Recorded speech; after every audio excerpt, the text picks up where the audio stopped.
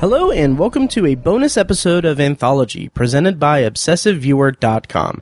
I'm your host, Matt Hurt, and if this is your first time listening, Anthology is one man's examination of The Twilight Zone as a first-time viewer.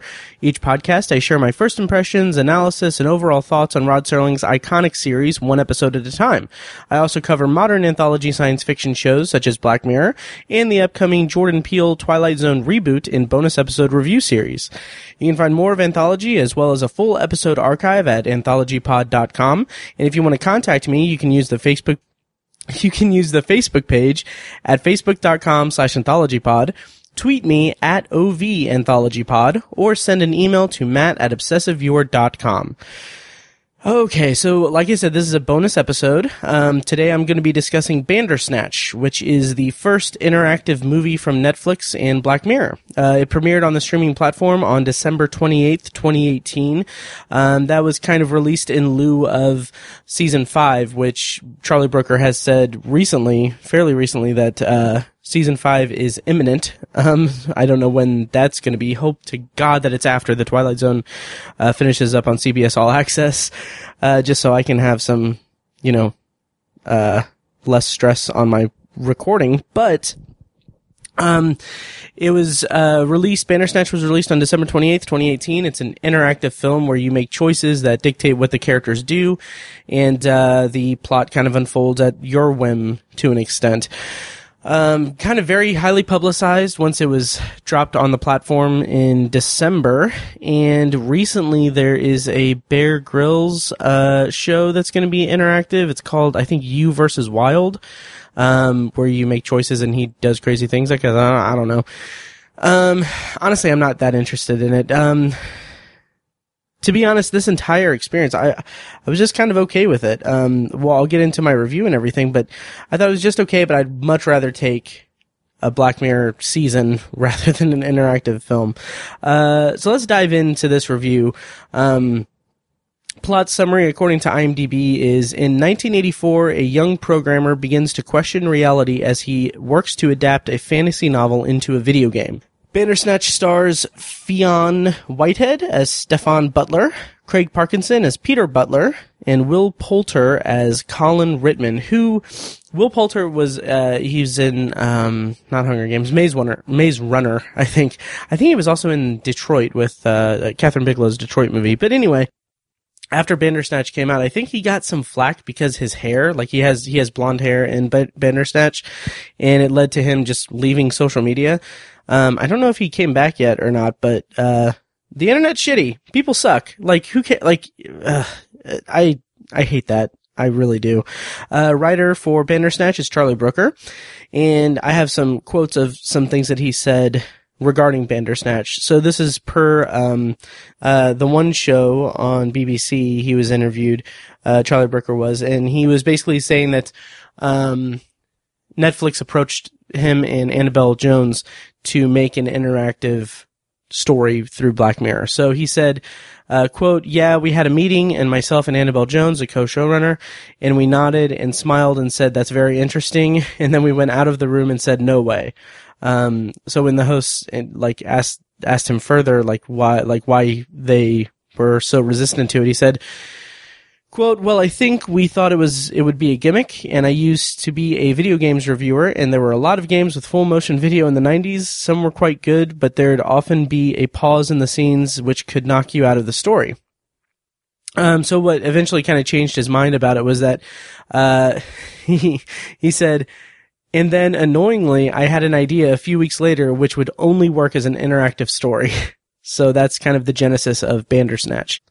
And then in Huffington Post UK, he commented on some of the criticisms that Bandersnatch faced and some of the reactions that it got off of the internet. So he said, quote, "There's also some people that are like, I don't want to make decisions. I don't want to do any of that. Well, fuck off then. Do something else. And then there's some people who think, oh, it's too simple as a game, or games have done this before. Well, this isn't on a gaming platform. It's on Netflix. I'm well aware of what a computer game is. Thanks." And he also addressed criticisms about why it doesn't have like an option for a traditionally happy ending, like San Junipero or whatever. And he said, to that, he said, "Have they seen Black Mirror?" And they commented on there not being a simple or coherent message. And Charlie Brooker said, quote, "I suppose we do try not to go, this is what the message of the story is. And within this, it's so disparate, deliberately so, that's almost the point." And then he said, so it's a bit Spider-Man Into the Spider-Verse. There's branches where he discovers he's an actor in a Netflix show. You can't have that and put in an emotive story where he dies as a young boy on a train and have one coherent message between the two. By the way, I'm going to be spoiling Bandersnatch, guys. Yeah, and also kind of, in a side note of that, when I referenced season 5 of, Black Mirror being imminent, there was just a casting announcement recently that said, Anthony Mackie, is going to be in season 5, so that's cool. Anyway, director for Bandersnatch is David Slade, who previously directed Metalhead in season 4. And as I said, I'm going to be spoiling Bandersnatch. It's a really tricky thing to review because, you know, people watch it once, they get a different experience than what I've experienced. I've watched it 3 times and I've tried to go down different routes and different paths, but I know that there's stuff that I haven't uncovered yet. And to be honest, I think I've gotten my use out of it. Like, I don't know if I'll be compelled to do another one, or another round of it, but I mean, there's some kind of paths that I'm kind of intrigued by, but for the most part, I think that the kind of story itself is lacking, when in comparison to the rest of Black Mirror's, offerings.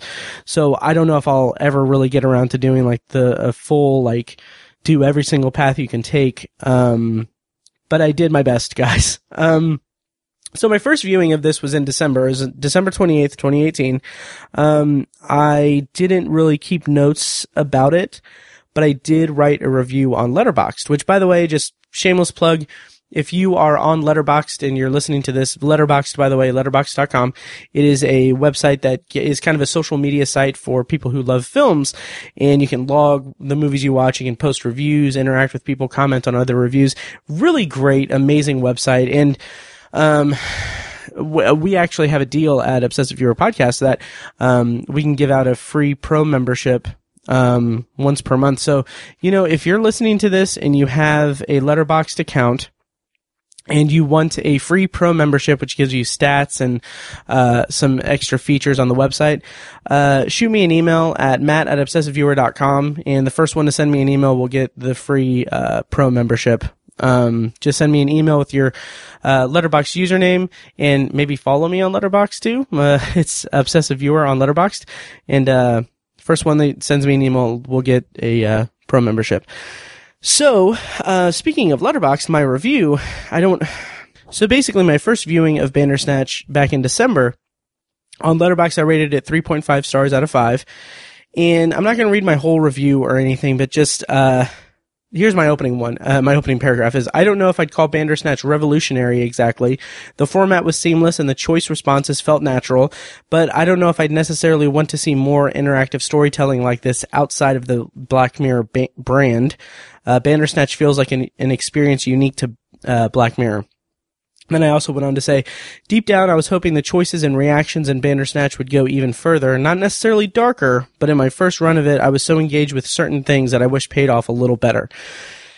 And what's kind of funny about that is that by its simple nature, I can't say for certain that they don't pay off, because there could be certain choices that I could make that would lead to unlocking those kind of payoffs and everything. So I can't really say for certain that that's a definitive criticism of the movie, but it's a criticism of my first experience with it, I guess.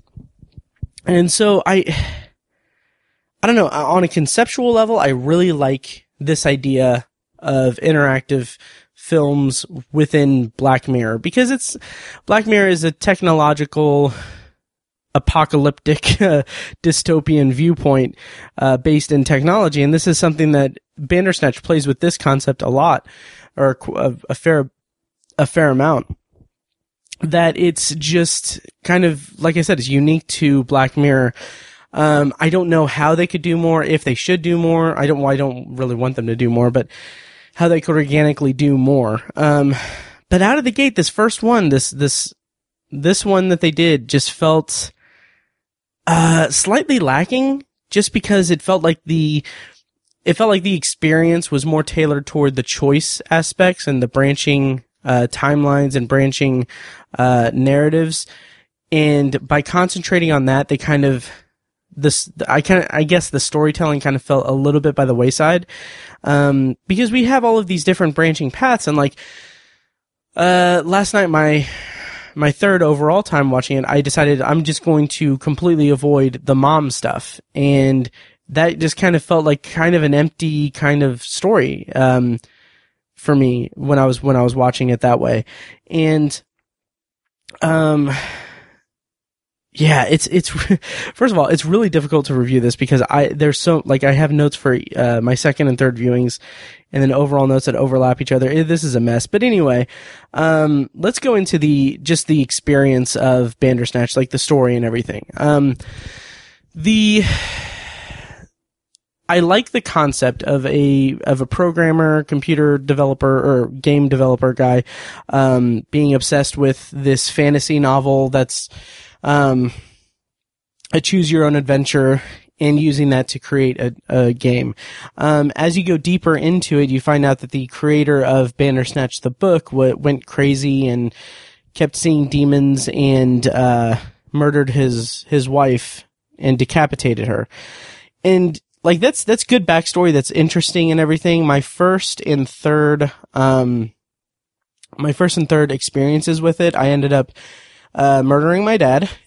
And one of the coolest parts of the entire experience was seeing that like it goes back to if you avoid prison, if you chop up the body instead of burying the body, it'll show him it'll show Stefan just working in his room, and then you'll see his dad's head just sitting on a shelf. That was a really cool thing.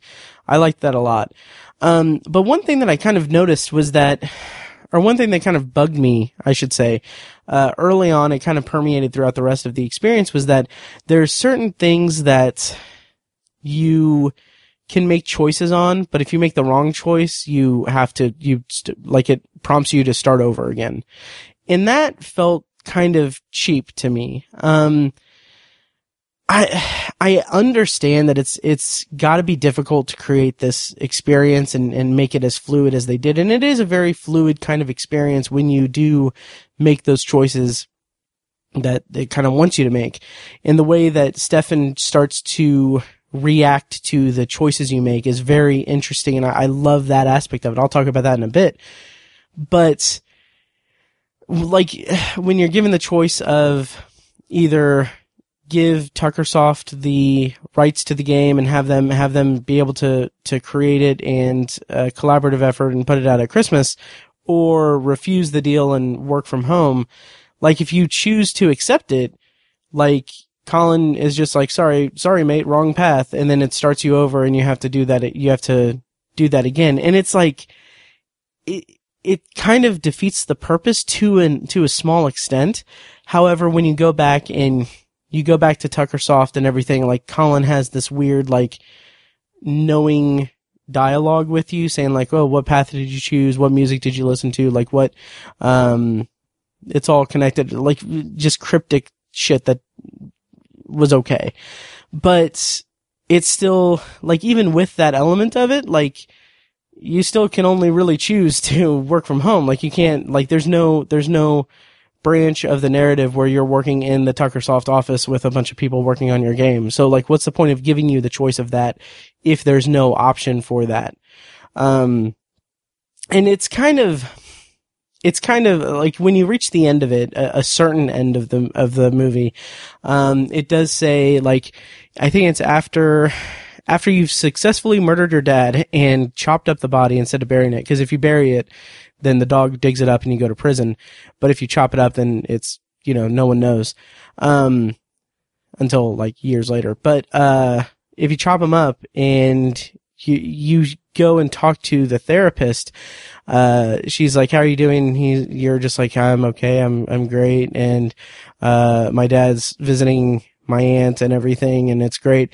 And he says something about how we have the illusion of choice. I think I may have written it down. Let me check. Okay, I didn't write it down, but basically he says something to the effect of he is at peace and he recognized that we have the illusion of choice, and that even if we believe that we have choice, it's not really an actual like choice that we can make and everything. He's basically saying that like we as the viewer don't really have the power that we assume we have in this, because he has overcome it to an extent.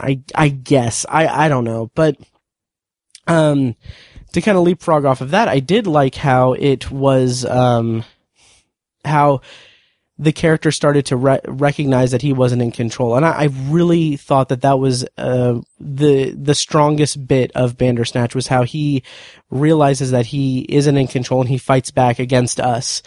And like, I thought that was an incredibly clever idea, and something that I wish would have been explored more, or could have been explored more within this format. Like, if that was the focal point of it, I would have been floored by it, because it's really interesting, and like having him interact with us would have been so cool to see like more often. Like, I love the Netflix thing. Let's talk about the Netflix thing. That was such a joy. It was such a fun kind of thing. Like, there's an option of when he asks like us, like, I know you can hear me, like, tell me something, like what's going on. And we tell him we're watching him on Netflix, and then we try to explain it further, but he doesn't understand. So he goes to his therapist and he explains to her. And then there's the option of, like, the therapist says, if you really are just in a show and you want to be, that's for entertainment purposes, don't you think you would be a more interesting character? Like, you're not very interesting. Wouldn't you want more entertainment? And, you get the option of yes or fuck yeah. If you choose yes, they start fighting, and then you get the option of either throwing, jumping out of the window, or throwing something, I think, or fighting the therapist.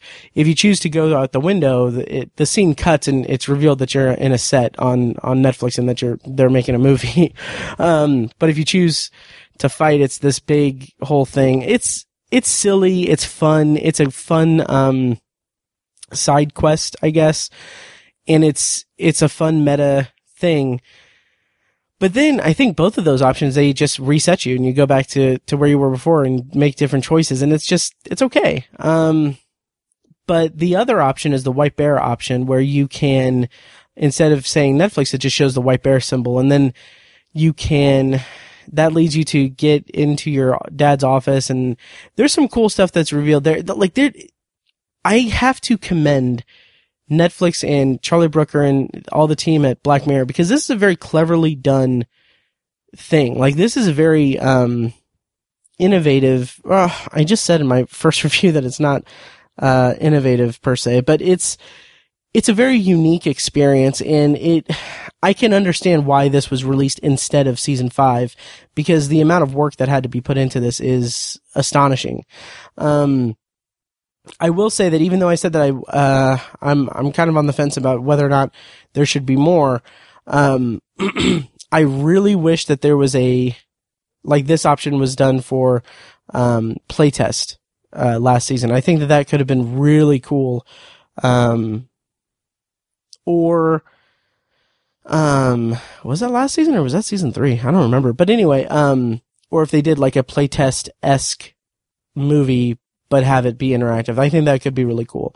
But anyway, and another thing about that is that there's some really mundane choices early on, and I actually talked to Tiny about this, my friend Tiny of Obsessive Viewer fame.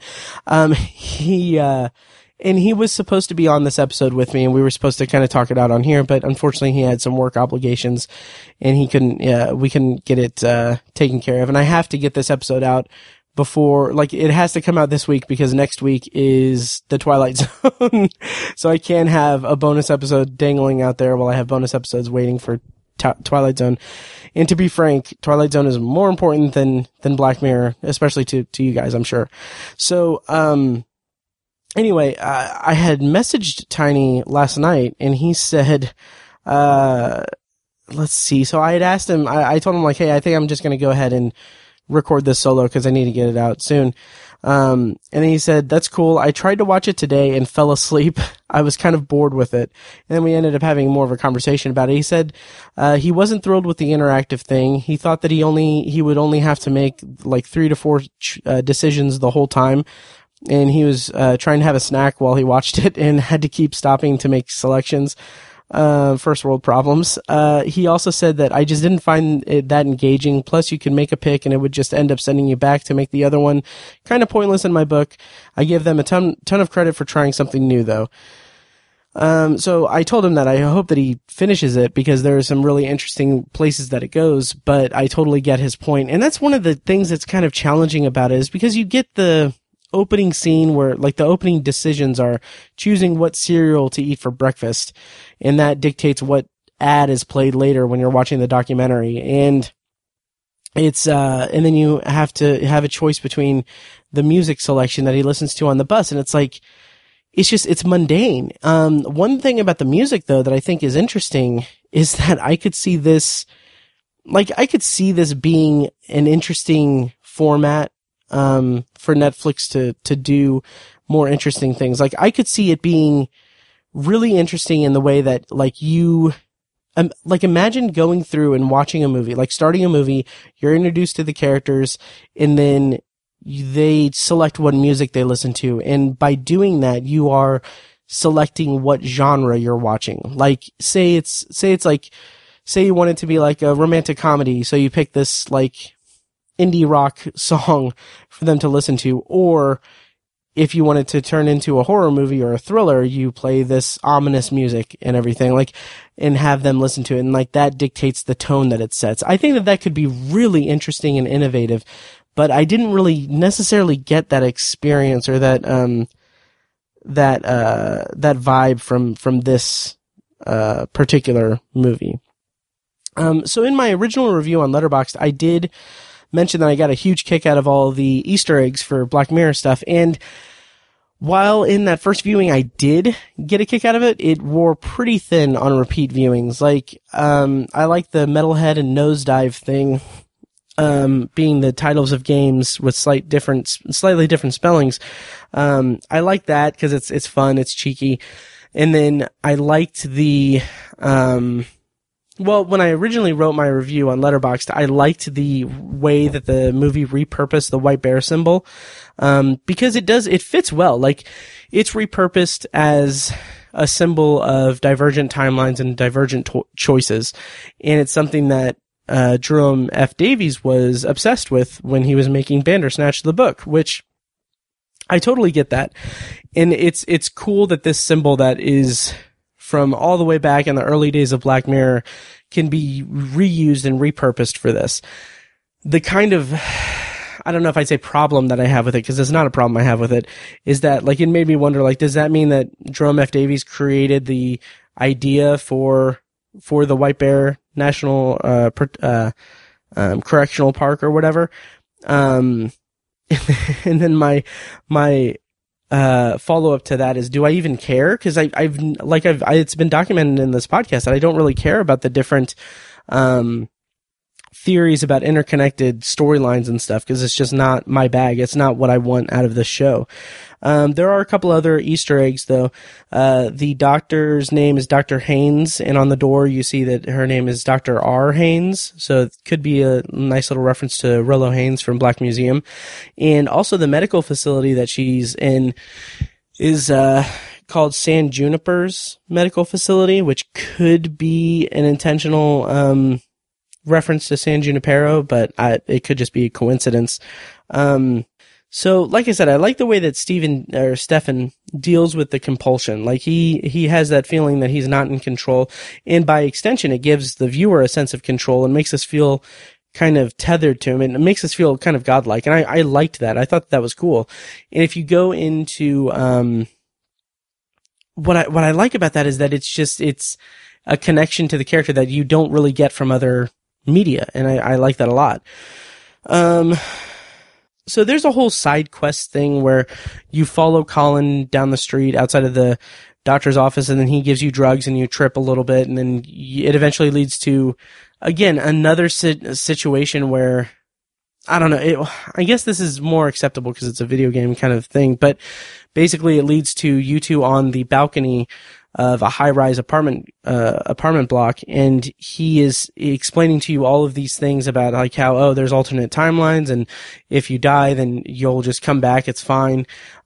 Just saying all this crazy shit, and then it gives you the choice of either you jumping or him jumping to prove the point. And like if you jump, obviously that's the end of it, and then it circles back and you come back and you tell him to jump, and if he jumps, he kind of disappears from the rest of the movie, and there's not much, like there's no follow-up with that. It's weird. I'll get to that in just a second, because I do want to talk about the actual drug trip scene. I really liked that. That's one of the other high points of the movie, is that there's this kind of vibrance to it. Like there's this energy to it that I really liked. It's very visually stimulating without being overbearing. And Will Poulter's kind of intensity in that scene, where he's rattling off all of these crazy theories and crazy ideas of alternate timelines and everything, he has such an intensity to that delivery that it's really cool. Like, I really liked his performance in that scene. But like I said, it leads to him jumping off the balcony, and I don't know, it doesn't really go anywhere. Like, it's weird. It's like he jumps off, and then you leave, and you see the demon Pax from the game and from the book, and then you wake up, I guess. I think, yeah, after that you wake up and it's like the next day. So it's kind of a way to get around it that's kind of like a dream sequence, but then he's not there at all, ever, like at all anymore. Colin's not in the movie anymore. And it's weird because, like I said, it doesn't lead anywhere. And then, the assistant gives you the documentary and stuff instead of, like, if you don't go down that path, he's still there and he gives you the documentary. And it's just, I don't know. I wish that there were more consequences to that. Like, it's not like he just suddenly jumped off the balcony and then he lives alone, so it's fine. Like, you were never there.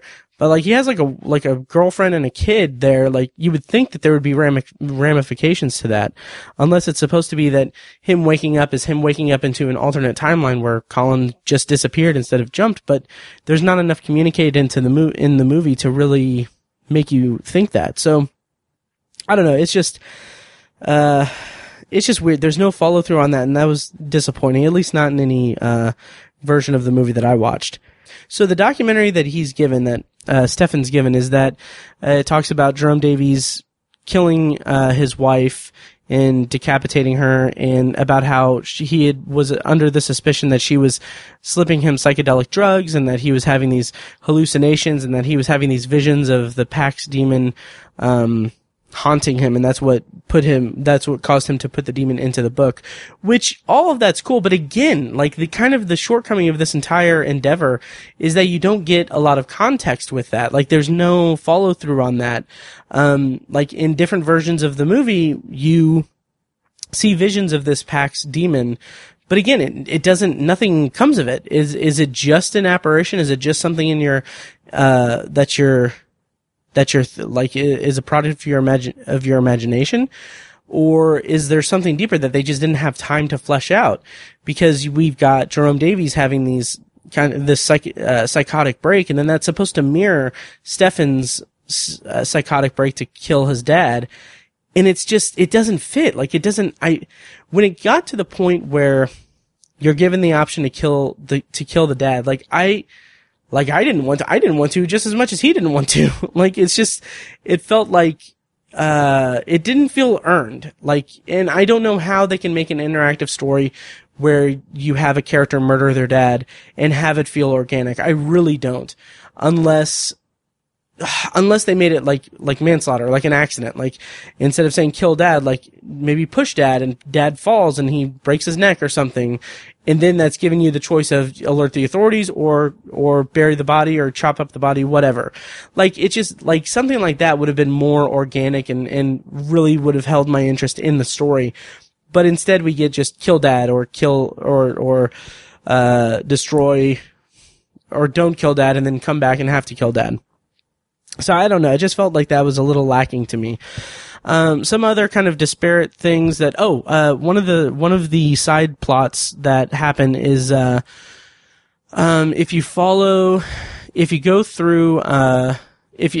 Colin and do the drugs and talk to him and everything, and then you go to the scene where where Stefan is in his room and he's asking for us to give him a sign. If you check the white bear sign, I think that at that point that'll lead you to go into the office, where the dad's office. And like, this is a really interesting plot there. This is the part of the movie where I kind of want to go back and see where it leads, because I feel like I didn't get the full extent of it. But basically, that kind of plot thread that goes through that plot thread leads you to discover that I guess you're part of an experiment, and that they implanted the idea of the mother's death into your mind, and your dad's behind it, and then you have a scuffle with your dad, and then I think you kill your dad in the scene, but then you wake up and it's like it's a dream, and like it doesn't go anywhere. It doesn't do anything because it just resets and you have to make another choice. It's frustrating more than anything. It's frustrating, and it could be more interesting. And like, if you don't go through the path, I think if you don't follow Colin and you go and you instead of choosing Netflix, you choose the white bear symbol, you'll go in there and you'll have an option of either, because there's a password thing, and if by going through the Colin thing, the password is Pac, because he has that line about Pac-Man. But if you don't go through that, it gives you the option of either choosing the it either chooses the password as JFD, which are the initials of Jerome F. Davies, or Pax, which is the demon name. And if you, like, I chose JFD, and then it wasn't the correct password to open the safe to get the details about the experiment and everything, but it ended with him seeing like a vision of Jerome Davies scaring him, and then he wakes up and it resets. So I have to assume that if you choose Pax there, it just shows you a vision of Pax, the demon. And it's just like, when you get to those kind of dead ends, it's not fun. It's not that interesting. Yeah, so I don't know. There are certain points in the story where you can either go back or exit to credits. And I did for my second video, I was just like, okay, exit to credits. Because at that point I had, I think, I had gotten the access to the safe, and then I think I killed the dad, and then I had that's right. I had a scene where the doctor is telling me, like, flashes of memory of the doctor saying, like, if you need me, call me, you know the number. And I wasn't paying enough attention. I didn't know what the number was. And what I thought was interesting was that it shows flashes of her saying numbers and everything. And I should go back and check this out, because I think that it has to do with the way that she says, she gives him, I think she gives him the prescription, and she says, remember, one for all for one. So I wonder, is the number supposed to be 1441? But that's not enough numbers, because I think it's a 5-digit thing. And like, what number is all supposed to be? Like, 1 for all for one? Like, that's 6 numbers, so that's not enough, because it's 5. I'll have to Google that, I think. But anyway, it's, I thought that was clever if that's how it pans out, but I don't know. Yeah, so what I thought was cool was that, when you get to the actual end of the movie, there's a couple of options that I found, at least. Like, you're either caught for having killed your dad, and you're seeing the video game review on TV in jail, or you're telling the doctor that you're at peace and everything, and then it shows his dad in his dad's head in the room as he's working, and then cuts to in the future where we see what was it? It was something like a newscaster from like present day saying like, oh, this Bandersnatch thing, it's gonna be redone for a future for a streaming platform and everything, and then it shows a programmer, presumably at Netflix. They don't say Netflix, but she's like programming the Bandersnatch movie, and she runs a test, and then it gives you the option of either destroying the computer or pouring tea over the computer. And it's just an interesting thing to kind of end on, where you can see she's not sure why she's doing what she's doing, but she does it anyway, and then it cuts to credits. So yeah, I think I rambled through as much as I can about this. I'm sure I'm forgetting other things. I really wish I would have explored that timeline where you see that your dad is kind of behind everything. Yeah, and I kind of wish that it was more substantial or more I don't know, more substantial to each other, because like in that timeline, it's like, okay, you've discovered that your dad has this secret safe with all these files and everything about you, and that everything has been just an experiment that you're a part of and everything. But if you go back and like, that's not developed properly in the movie, at least not to my taste. Like when I go back and watch it again, I'm not thinking like, oh, this line of dialogue is leading me down this path to make me think of this. Now I'm suspicious of the dad. It's like, it's just more like, oh shit, dad's responsible for this. That's crazy.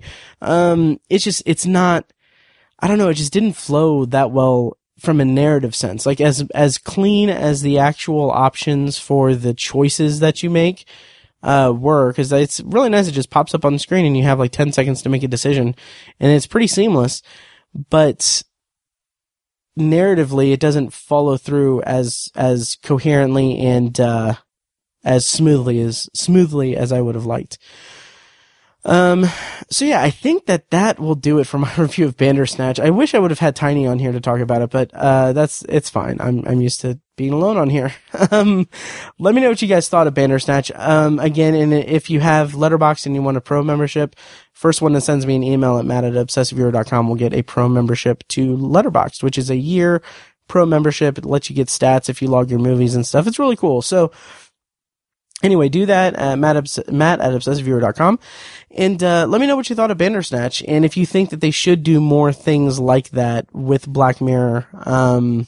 Like, do you think that this is a worthy narrative structure for your liking, or would you rather just have more Black Mirror episodes traditionally done, and that this was just an experiment and nothing else? Let me know, and hope you guys enjoyed this episode. Next up on the main feed is Penny for Your Thoughts, which should be going up like a day or a few hours after this episode. Penny for Your Thoughts. It's a fun little episode. And then, after that, I'm going to do 22, and then we're going to go into our Twilight Zone 2019 review series, bonus review series. So I'm so excited for that show. I really can't wait. It's going to be on CBS All Access. Can't wait to see it.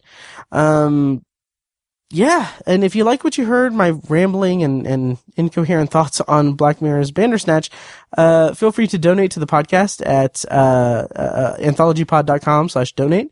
Or become a patron at patreon.com/obsessiveviewer for recurring monthly donations, and that'll give you access to a special RSS feed that has exclusive content recorded specifically for Patreon supporters, just more like rambling stuff.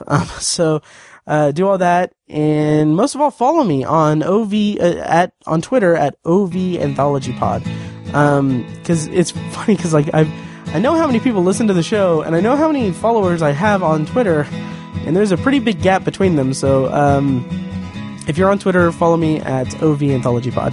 Having said all that, thank you guys so much for listening, and I'll see you next time.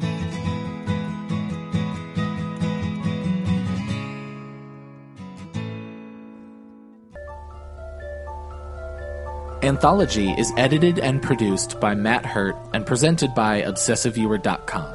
For a full archive of our episodes, go to anthologypod.com/archive.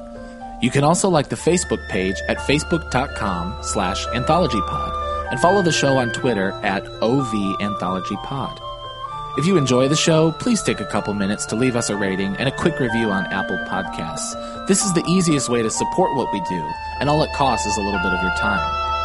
If you'd like to donate to the podcast, you can make a PayPal donation at anthologypod.com/donate or support us on Patreon for recurring donations and access to commentary tracks and B-roll audio recorded exclusively for patrons at patreon.com/obsessiveviewer. Every donation goes toward paying the fees to keep the podcast running and is greatly appreciated. Official Anthology merch, including shirts, mugs, phone cases, and more, can be found in the Obsessive Viewers TeePublic store. You can find a link to the store in the show notes of this episode and at anthologypod.com/donate. Or you can simply search for Obsessive Viewer at tpublic.com.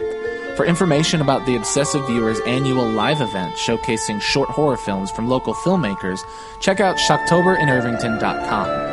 And for an archive of all our events, as well as news about potential future events, head over to obsessiveviewer.com/live. For more podcast content, you can find our flagship movie and TV review and discussion show, The Obsessive Viewer Podcast, at obsessiveviewer.com, and on Twitter at obsessiveviewer.